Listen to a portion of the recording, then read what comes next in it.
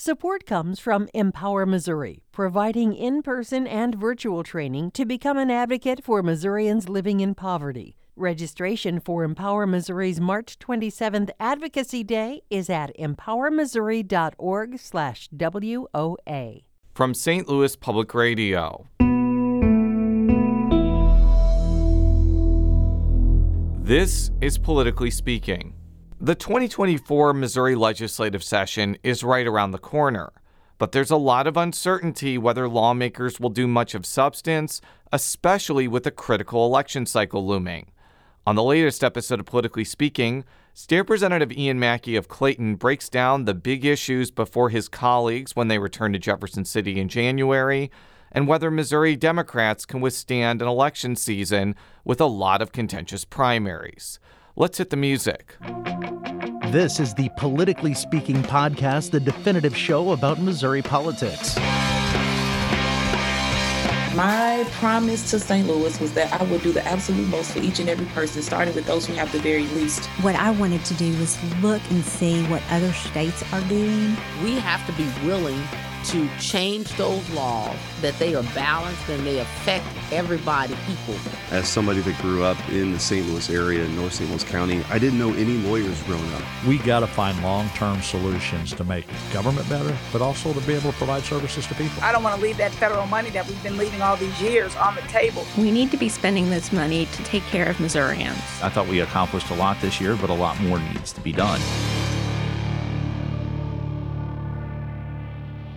Sponsored by the Sue and Lynn Schneider Charitable Fund. And welcome to Politically Speaking. I'm your host, St. Louis Public Radio political correspondent Jason Rosenbaum. I'm flying solo today, and our special guest today is the Democratic representative from Missouri's 99th House District. Is that correct? That's correct. And who are you? Ian Mackey. Welcome back to the show. This is the first time, though, under a different numbered House district because redistricting did actually change. You changed things quite a bit for you. Is that fair to say? Actually, it didn't change too much other than changing my residence. I was drawn out of my district. So to that extent, you could say things changed quite a bit. But it's about 70% the same district. I lost my the eastern border, U City, Richmond Heights, and I gained Olivette, Warson Woods on the western side. But I kept Clayton and Ladue throughout. So we are in an odd period in Missouri legislative and politics. We are not quite in 2024, but it kind of feels like the election and the session are like breathing down our necks. So I got to be really candid with you. I have never felt that expectations were any lower for a legislative session than 2024. Like the top issue that people seem to be bracing for are measures to make the Constitution harder to amend, but it's unclear whether that will even pass. As we'll get to, like the motivations behind it may be completely irrelevant.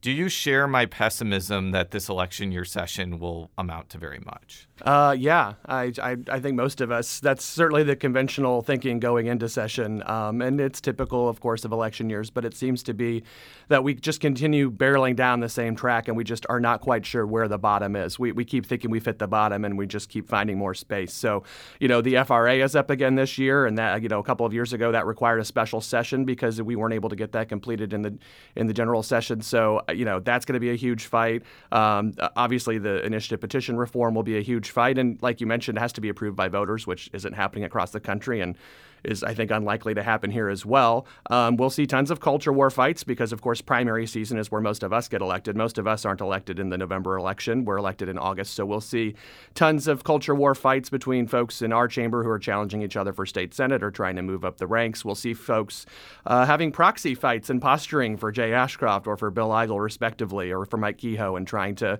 score them some points along the way. So, yeah, it'll be even more of a circus, I think, than usual. On the culture war issues, this was the year that lawmakers ended up passing a bill, which is now law, that bars transgender minors from accessing things like hormone therapy or puberty blockers and also gender transition surgery.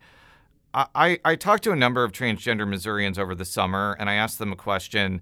Do you think that they being the legislature, will try to pass restrictions on transgender adults next? And all of them told me yes. even though a lot of Republicans have told me no, they're not interested in doing that. What's kind of your thought about whether that would be a serious topic of discussion next year? I'm bracing for the worst. I'm bracing for that to be a serious topic of discussion. My hope and expectation, truly my expectation, is that we will not go that far for the reasons you mentioned. Our House leaders, John Patterson, who will be the incoming speaker, floor leader, you spoke with him recently, and he said the same. And I hear that. I mean, we heard that from Jay Ashcroft even. I mean, he gave an interview over the summer that I listened to. I think that the idea of small government is letting adults make their own decisions. The problem is, what frustrates me to no end, is that lawyers for higher ed institutions, leaders in higher ed institutions, lawyers for our K-12 schools, folks who are reading more into the laws that we pass than are actually on paper. The words on the paper are all that matter, and folks are reading intent into these conversations. They're reading further down the road what the legislature might do into these conversations. WashU ending its care, Mizzou ending its care, districts around the state taking books off their shelves, folks reacting to the political climate and the political temperature rather than the actual legislation we pass and what's on paper is incredibly frustrating. I think what you're referring to there is that the aforementioned bill I talked with had what was called a grandfather clause, which meant if you were taking hormone therapy, right, in particular, or you were taking puberty blockers, you could still take them after this law was passed. Now, I haven't read the specific reasons why WashU or Mizzou decided to not go through with that. I think it has a lot to do with they fear that there could be increased legal liability for them down the road based off language in the bill. Which is ridiculous, which is completely unwarranted. Why do you think that's ridiculous? I mean, we went through our state senators, our Democratic state senators specifically, went through great pains and immense hours overnight, 3 and 4 and 5 in the morning, to get that language in there so that kids who are currently receiving care could continue to receive care, only to have lawyers say, well, I don't know, there might be too much liability here, and this is the way the conversation's headed, and we're getting too much scrutiny and spotlight, so let's just go ahead and pull back and not provide care to anyone. That is just so incredibly frustrating, and I think that's really the biggest consequence of having a state that's controlled so much by one party. The fact that there's a supermajority of Republicans in both houses and in the governor's office leads to that sort of mentality in those institutions. The reason why I broached the subject about transgender adults is this was not a philosophical, hypothetical situation. Missouri was on the precipice of basically banning gender-affirming care for adults because of Attorney General Bailey's emergency rules. I think it was frozen maybe a day before they were supposed to go into effect, and these were really, really harsh rules. Like, you could not get hormone therapy or gender transition surgery unless you did a number of hours of talk therapy, you were screened for autism, and you had to have mental health conditions, quote unquote, treated and resolved. I think the reason why the people I talked with are very worried that those could be introduced in legislative form is they see a lot of these issues kind of egged on by conservative media outlets that run a lot of really negative coverage about transgender people. And it's not too far out of the realm of possibility that those outlets could run a lot of content that take aim at care for adults next, and that causes legislators to be reactive. Right. What do you think about that? No, it's not out of the realm of possibility at all, and folks are right to be worried and concerned. But we are a state who stopped this for 5 years. When every other red state around us passed these bans, they passed wide sweeping bans, and they passed them 5 years before we passed an incredibly pared down ban that had a lot of exceptions in it, including the grandfather clause that you mentioned. Our legislature, I think, represents, honestly, sort of the community as a whole on this issue. I think you might find, on average, maybe a majority of folks whose children aren't transgender, who don't have any interaction with this other than what they might see in media, who think, gosh, I don't think kids ought to have these drugs, okay, for whatever reason. The problem is there are maybe 20% of folks who this is their top issue. We've got legislators who, for whatever reason, and they're part of the historic, part of this party that's opposed LGBT rights for decades, for a generation. And so they make it their issue. They get the microphones. They're the ones who are quoted and in print, and they are the ones who are getting votes in these August primaries to drive the agenda forward. But I still think, on balance, most of us understand that that's an extreme position. So let's move on to what you called initiative petition reform. I don't call it that. Right. I think you've heard that. I call it efforts to make the Constitution more difficult to amend or raise the threshold to pass constitutional amendments.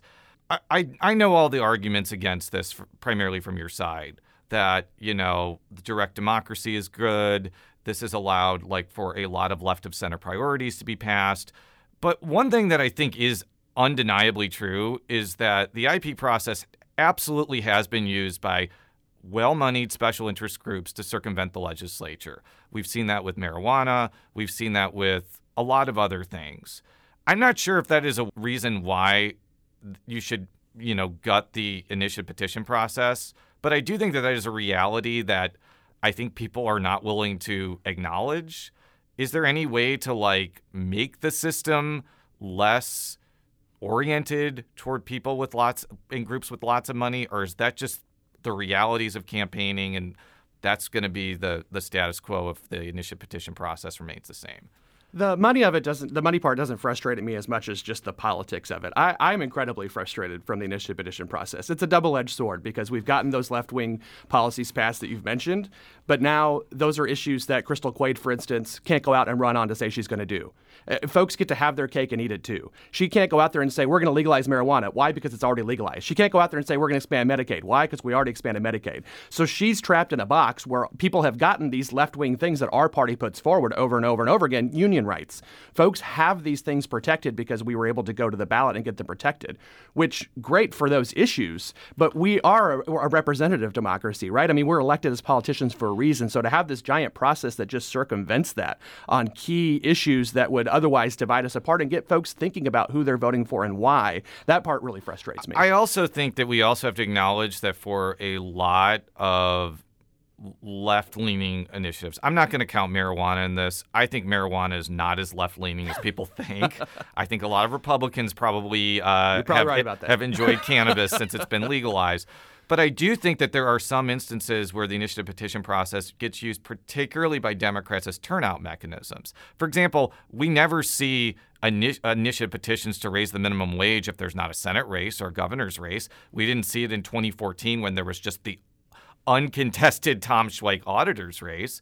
So I do think that I understand why people are kind of cynical about this, but what's kind of your thought about the initiative petition process being used as a turnout mechanism as opposed to urgently getting policy initiatives passed? I think the turnout makes sense. I mean, if you want to raise the minimum wage, do you want to, raise it where you can maybe bring some more folks out to vote for a Democratic candidate, or do you want to put it in a different year? Obviously, you want to try to put those two together. I honestly don't know to the extent to which that actually works. I mean, maybe it does and maybe it doesn't. I don't think it actually.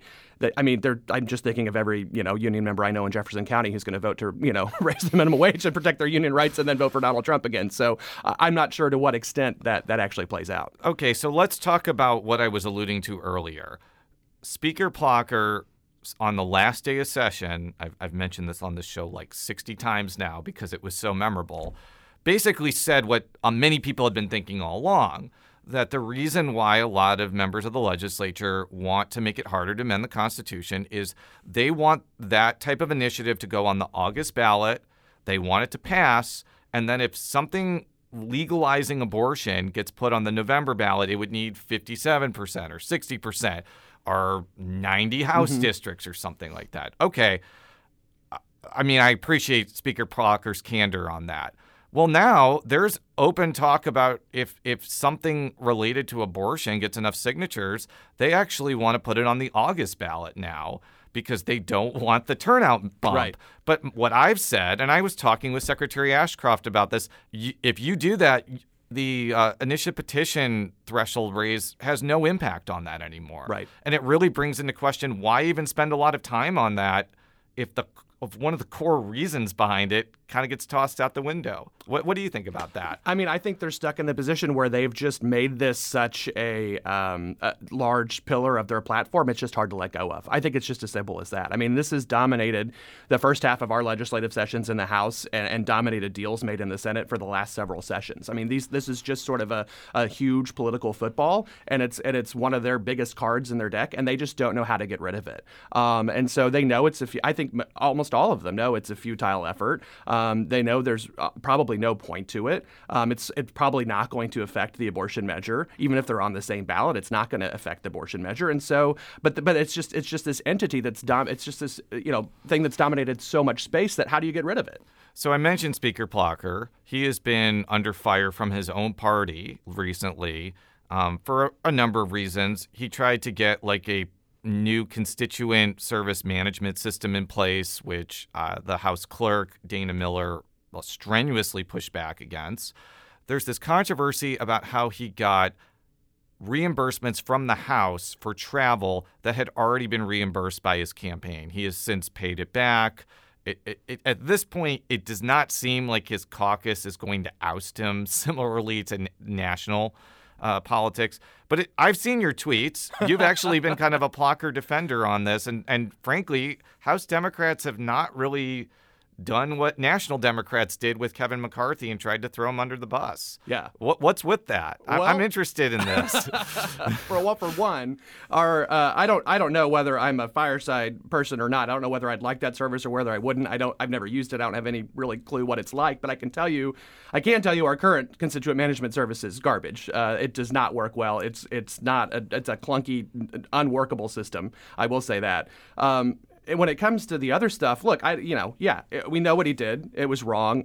Did he have the intent? I don't know. I won't get into it. But all I'll say is, Donald Trump is trying to lead their party with 91 felony indictments against him, and they're all lining up behind him. So it's weird to me why a few people would come out and say, oh, well, we're going to abandon our Speaker of the House because of a few $1,000s that he skimmed off the top a little bit, and now we're going to kick him out. When their soon-to-be nominee for president, former president, has 91 felony indictments. I mean, I think drawing out that hypocrisy is a worthwhile effort. I do think that you really do have to investigate whether he knew he had already reimbursed himself with the campaign or not. Now, I don't know how you prove that. You can't go into Dean Plocker's mind and understand his motivations, but if there is evidence of that, frankly, that's a crime. That's theft. So I agree with you. You need to sort the facts out on that point. But you went a step further. You actually said that Plocker has been pretty good for Democrats. Can you explain that? Because that seems kind of odd. Well, I mean, what do I want? A Speaker Doug Ritchie? I mean, Doug Ritchie's his chief opponent right now. Maisie Boyd? Do I want a Speaker Maisie Boyd? I mean, my gosh, would I rather have Speaker Dean Plocker or Speaker Doug Ritchie or Maisie Boyd? That is a clear-cut answer for me. Would I rather have a Speaker Crystal Quaid? Of course, that's not going to happen. But, Dean has, sent our bills to committees, worked with us, brought things to the floor, had discussions, reached out to the other side. It's not been an impossible working situation. And he was never somebody that really pushed some of these culture war issues that we've been talking about, pushed some of these huge wedge issues that we've been talking about. Obviously, as a speaker, he's got this, he's got to satisfy a lot of people in a broad tent, but he's never been somebody who spent his time focusing on that. He's, like you said, a moderate conservative lawyer from West County. If they're going to pick a speaker, that's who I want it to be. I'm looking actually ahead to 2025 or 2024 if Plocker gets ousted early. I actually think a more likely scenario is John Patterson would become speaker early, or there could be a placeholder in 2024 and then he becomes speaker in 2025. Who knows? you alluded to my interview with him on the Politically Speaking Hour on St. Louis on the Air. My takeaway was he is a lot more moderate in temperament and on issues than a lot of members of his caucus. Do you think that he's going to have some issues holding his caucus together when he becomes speaker, given that he is just genuinely not as conservative as them? Oh, sure. I mean, I think Dean's gone through that. I think, Rob and Elijah went through that, and they were certainly further right on the spectrum, I think, than Dean and John are, but even they went through that. I mean, it's a large group of people. I mean, you've got over 100 people representing, really diverse viewpoints, some of which are just incredibly extreme. Like I said, members who think that our meat is poisoned and we've got to do something about that. I mean, I don't know how you deal with that. I don't know how you reason with that sort of point of view and try to work your way through. I mean, I guess you give that person a bill hearing and call it a day, but I mean, or give them a microphone and let them say what they want. I don't know how they do it, honestly. We'll be right back after this quick break with State Representative Ian Mackey. St. Louis Public Radio's The Gateway gives you the day's news first thing every weekday morning. From the ever-evolving relationship between St. Louis City and County to developments in the Missouri and Illinois state capitals and reports from our correspondents in Rolla and the Metro East. We put it all in a roughly 10-minute package with clarity and context. Download The Gateway wherever you get podcasts. And we're back on Politically Speaking with State Representative Ian Mackey. He is a Democrat from Clayton. You're no longer a Richmond Heights after 5 years. Nope. It is sad, but really shouldn't Clayton and Richmond Heights just be one city anyways? Absolutely. We need to get rid of 88 municipalities. Look, we need to be one St. Louis. Let's get into the better together discussion right now, Jason. Let's do it. Absolutely. I'm going to save that for Councilwoman Lisa Clancy, Okay. who will be a guest on the Politically Speaking Hour on St. Louis on the Air. So let's talk about the elections, and I'm going to kind of go in order, which I think the discussion will be most interesting. Democratic Senate primary now is between Lucas Kunce and Carla May. I have a lot of respect for Senator May. Like, she's my state senator. She has great political skills, but the only way I see her being a factor is if she can raise money, and that has not materialized yet. If it's her versus Lucas Kunce, with this current trajectory, I think Kunce is pretty heavily favored. Is that kind of your feeling as well? Maybe. I mean, I certainly think, from the money standpoint, you're right. But, I mean, look at her race against Jake Hummel. I mean, that was not a race that money didn't determine that race. I think a lot of things did, but I think primarily it was the same year Lisa Clancy ran against Pat Dolan. I think the fact that she was a woman candidate post-Trump in a Democratic primary, I think was a huge bump for her. And I don't know how many more election cycles we'll see that play out. I don't know what sort of, when people pull their ballot and they see Carla and they see Lucas, if they just pivot towards the feminine name. That's happened over and over and over again. So I'm not sure. I wouldn't count her out. I have noticed since 2022, there has been a lot of people that like Lucas Kunce, and he has a lot of boisterous supporters. But I think just the fact that Trudy Bush Valentine got into that race and the fact that he was not unopposed this time signals to me there are some Democrats that do not want him to be the nominee. Now, if it remains Lucas Kunce, Carla May, do you think that Carla May could be the beneficiary of some of the anti-Lucas Kunce money or organization, and she may become a more formidable candidate by osmosis? Yeah, I think that's certainly a real possibility. Yeah. Well, let's move to the other newer primary, which is governor. Mm-hmm. Mike Hamra, a businessman from Springfield, recently got into the race against House Minority Leader Crystal Quaid. I think that Quaid has to take this seriously. Hamra could clearly self-fund, similarly to Trudy Bush Valentine. But it does seem from the outside looking in that a lot of institutional elements of the Missouri Democratic Party are behind Quaid. A lot of labor unions are supporting her. A lot of legislators, I think including yourself, are supporting her as well. Is that going to be enough for her to win a primary against a self-funder who may outspend her in a primary? Yes, it's not about money. Races just aren't about money right now. That is not going to be the determinative factor probably in Lucas's race. It's certainly not going to be the determinative factor in this governor's race. You only get 8 years to serve in the state house, and Crystal will have spent 6 of those leading our caucus. Being leader of the caucus used to be something you did in your last 2 years.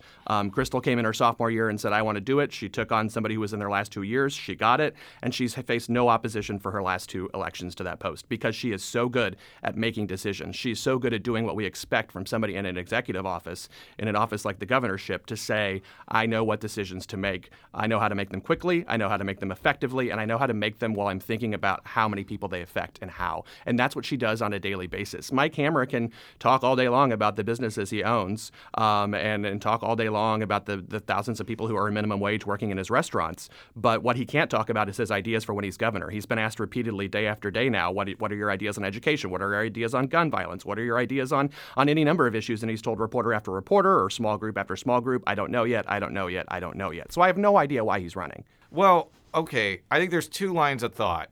One, that primaries are not great for Democrats because, as we'll talk about, their pathway to statewide victory is already very narrow to begin with, and a primary would just fritter away Quaid's somewhat limited resources. The other end of that spectrum is that primaries are actually good because it forces candidates to actually campaign really hard before August, and it could make Quaid more well-known in places where she's not well-known.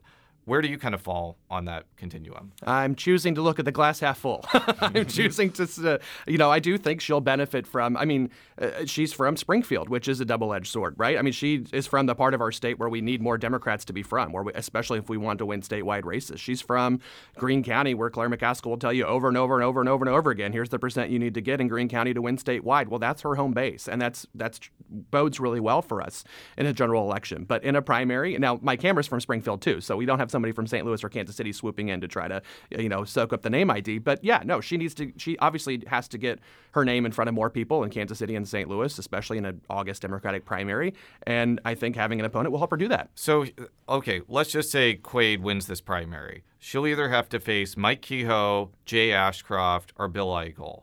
Now, the conventional wisdom is that Democrats should be rooting for Bill Eigel to win because they feel like he is the weakest candidate of the three. But I'm also getting a sense, because I talked with Representative Quaid right after she announced, she's bracing for a contest with Jay Ashcroft. And it's either because the polling shows that he's well ahead or kind of alluding to this idea that he is a weaker candidate than Kehoe is. Mm-hmm. Is that actually true, though? Like, Ashcroft won his 2 statewide elections with 60% of the vote. He has, huge name recognition. Him being extremely conservative on issues doesn't seem like it would be a negative in a conservative state. Why would you want to run against Ashcroft over Kehoe if you're Crystal Quaid? Well, past elections are never prologue for future elections. Every election is a contrast between you and your opponent in that election, period. Robin Carnahan got the most votes as Democratic Secretary of State in 2008 and tanked in the 2010 Senate race, right? It's the contrast in that election. So, kudos to Ashcroft for his votes for Secretary of State. I think that means absolutely nothing for his race for governor. And I do think he's weaker than Bill Eigel. He's not as charismatic. He's harder to talk to. He's a strange person, if I'm being honest with you. He's just a strange individual. Bill Eigel is an extreme individual with an insane philosophy that I don't think really is, frankly, that different from Jay Ashcroft's.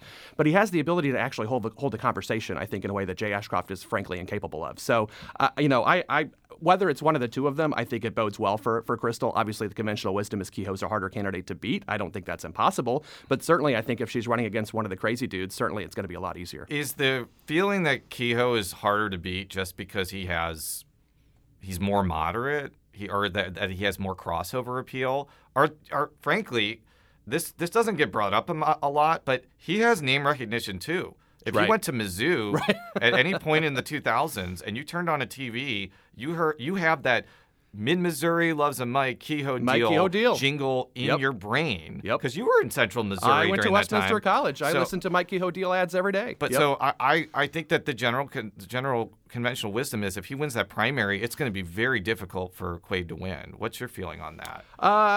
TBD. The jury's still out on that. I don't know. It depends on how strongly we're able to connect issues that people care about to the candidates who are representing those issues. Laura Kelly won re-election in Kansas. Laura Kelly was a very liberal state senator with a long voting record on issues that people said were unpopular in Kansas, and she didn't just get elected once, she got elected twice. And if you're talking about Kehoe specifically, though, I think, he gives the appearance, certainly, that he's more moderate because of his demeanor, his calm nature. He doesn't yell. He doesn't, throw inflammatory rhetoric around on a regular basis. But if he picks up the pen and is governor of the state of Missouri, I'm thinking he's signing the same things that Jay Ashcroft and Bill Eigel would sign, and that's what folks have to keep in mind. All right, let's move to the most contentious race maybe ever.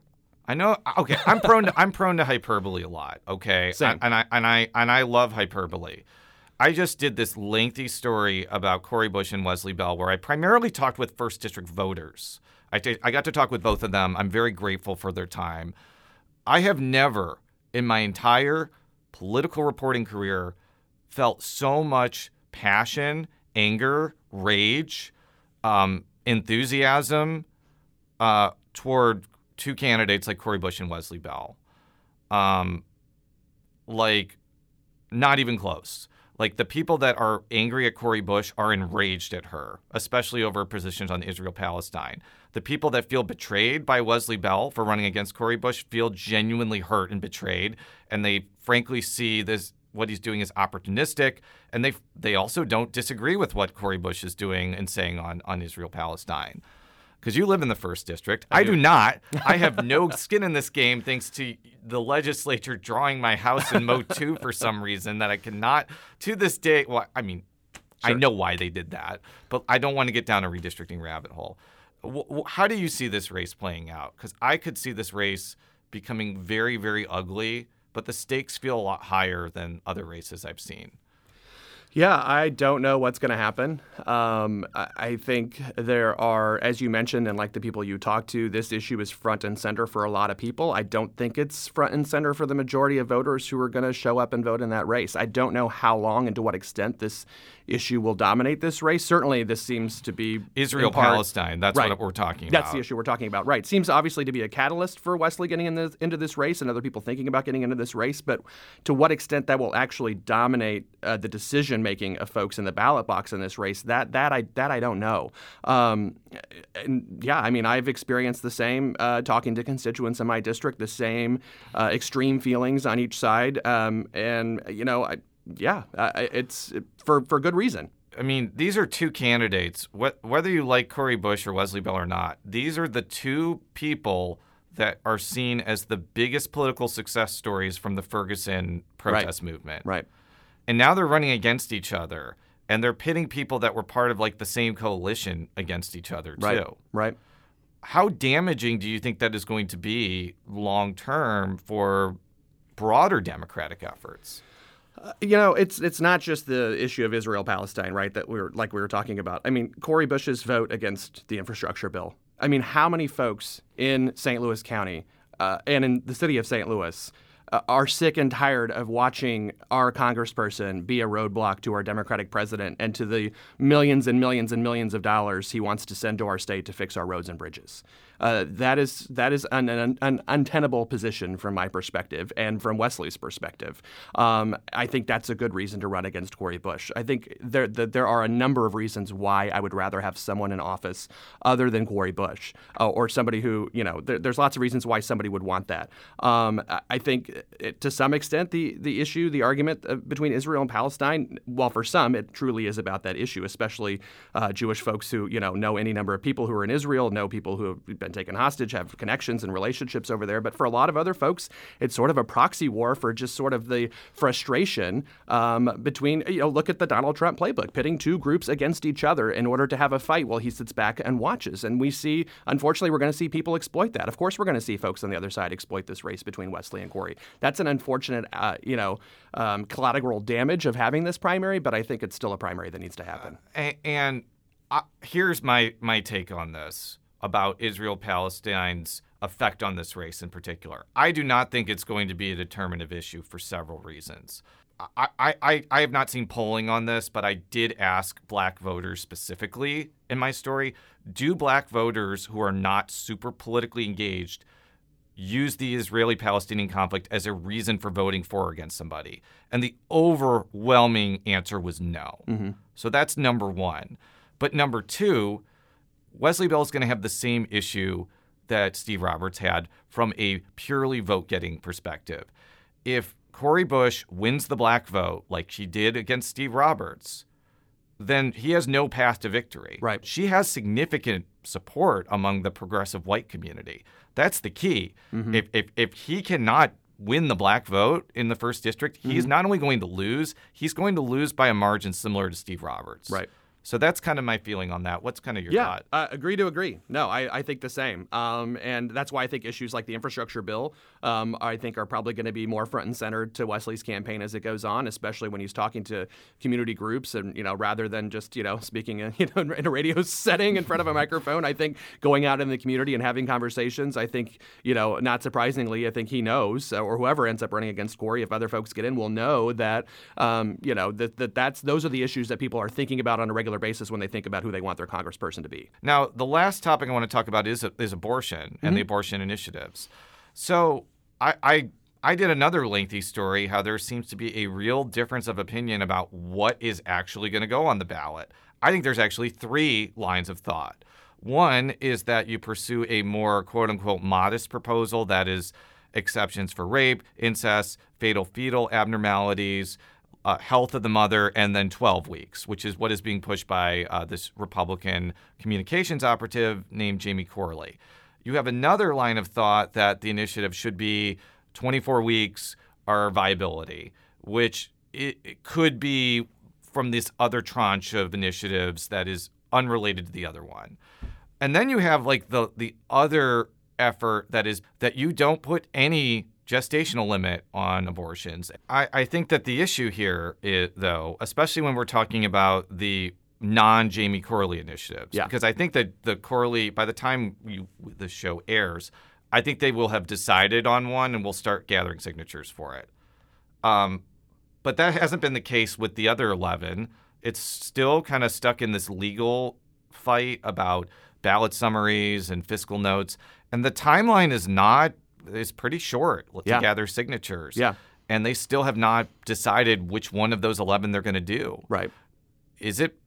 Do you have concern that the more expansive approach is not going to have enough time to get signatures this cycle? There's precedent. My understanding is there's precedent for extending the deadline. I'm sure they'll try to make those arguments. Whether or not it gets extended or not, I think there's a lot of folks who are already trained to gather signatures. There's a lot of money and push behind this. I think you're right, though, that folks need to agree on what it's going to be. I don't think it's an extreme position to leave a week limit off of that. Roe did not have a week limit, and Roe is incredibly popular. That's what we're trying to get back to. Roe said viability is the marker. Well, then viability should be the marker. Why are we hung up on 6, 12, 15, 18 weeks when the majority opinion across the country and in these states is Roe is what we want to get back to? Now, I know people want to go further than that, and good for them, but let's get what we can pass on the ballot, and let's get the signatures now. I think it's important that it has language that encapsulates Roe, because that's what people are used to. That's what people understand. That was the law of the land in this country from coast to coast for decades, and those are the rights that we want to get back to. Okay, so you're for fetal viability, correct? Basically, yes. I've heard the arguments before that the current abortion ban is unpopular, but I also know that there's going to be a lot of organized opposition to this. I think there are a lot of voters in the state who feel abortion is morally wrong, and no argument is going to persuade them otherwise. How do you think this campaign will go? Whatever the actual proposal is, how do you think it will actually go before voters? I don't think there's a higher number or higher concentration of voters in the state of Missouri that have a no exceptions whatsoever approach to this issue as there are in Kentucky or in Kansas. I think we can see this play out. We can see what's going to happen. Folks who have experienced pregnancy, women who've been pregnant and experienced how complicated that is, parents who've had daughters and experienced how complicated it is, brothers who've had sisters and experienced how complicated it is, understand that they don't want politicians like Jay Ashcroft making those decisions. They want their doctor making those decisions, and that's how it's going to go. It's going to pass. Thank you so much for coming on Politically Speaking, which is a product of St. Louis Public Radio, part of the University of Missouri St. Louis. You can read all of our stories at stlpr.org. And Representative, how could people find you on the internet where you want to be found? Well, I guess I would say X or Twitter. I don't know if that's really my preferred method of communication, but it's Mel Rep Mackey if you want to find me there. Otherwise, just look at my house page and email me. That's where I prefer to have conversations. Thank you very much. Until next time, so long. Politically Speaking is produced by Sarah Kellogg, Rachel Lippman, and me, Jason Rosenbaum. The show is edited by Fred Ehrlich. Read all of our coverage at stlpr.org. And if you haven't already, make sure to subscribe to Politically Speaking by searching the term Politically Speaking on Apple Podcasts. Sponsored by the Sue and Lynn Schneider Charitable Fund. From St. Louis Public Radio. This is Politically Speaking. If you have a smart speaker, you have access to the entire world of NPR and St. Louis Public Radio. All the latest news and all the captivating stories. Activate our voices with yours by telling your smart speaker to play St. Louis Public Radio.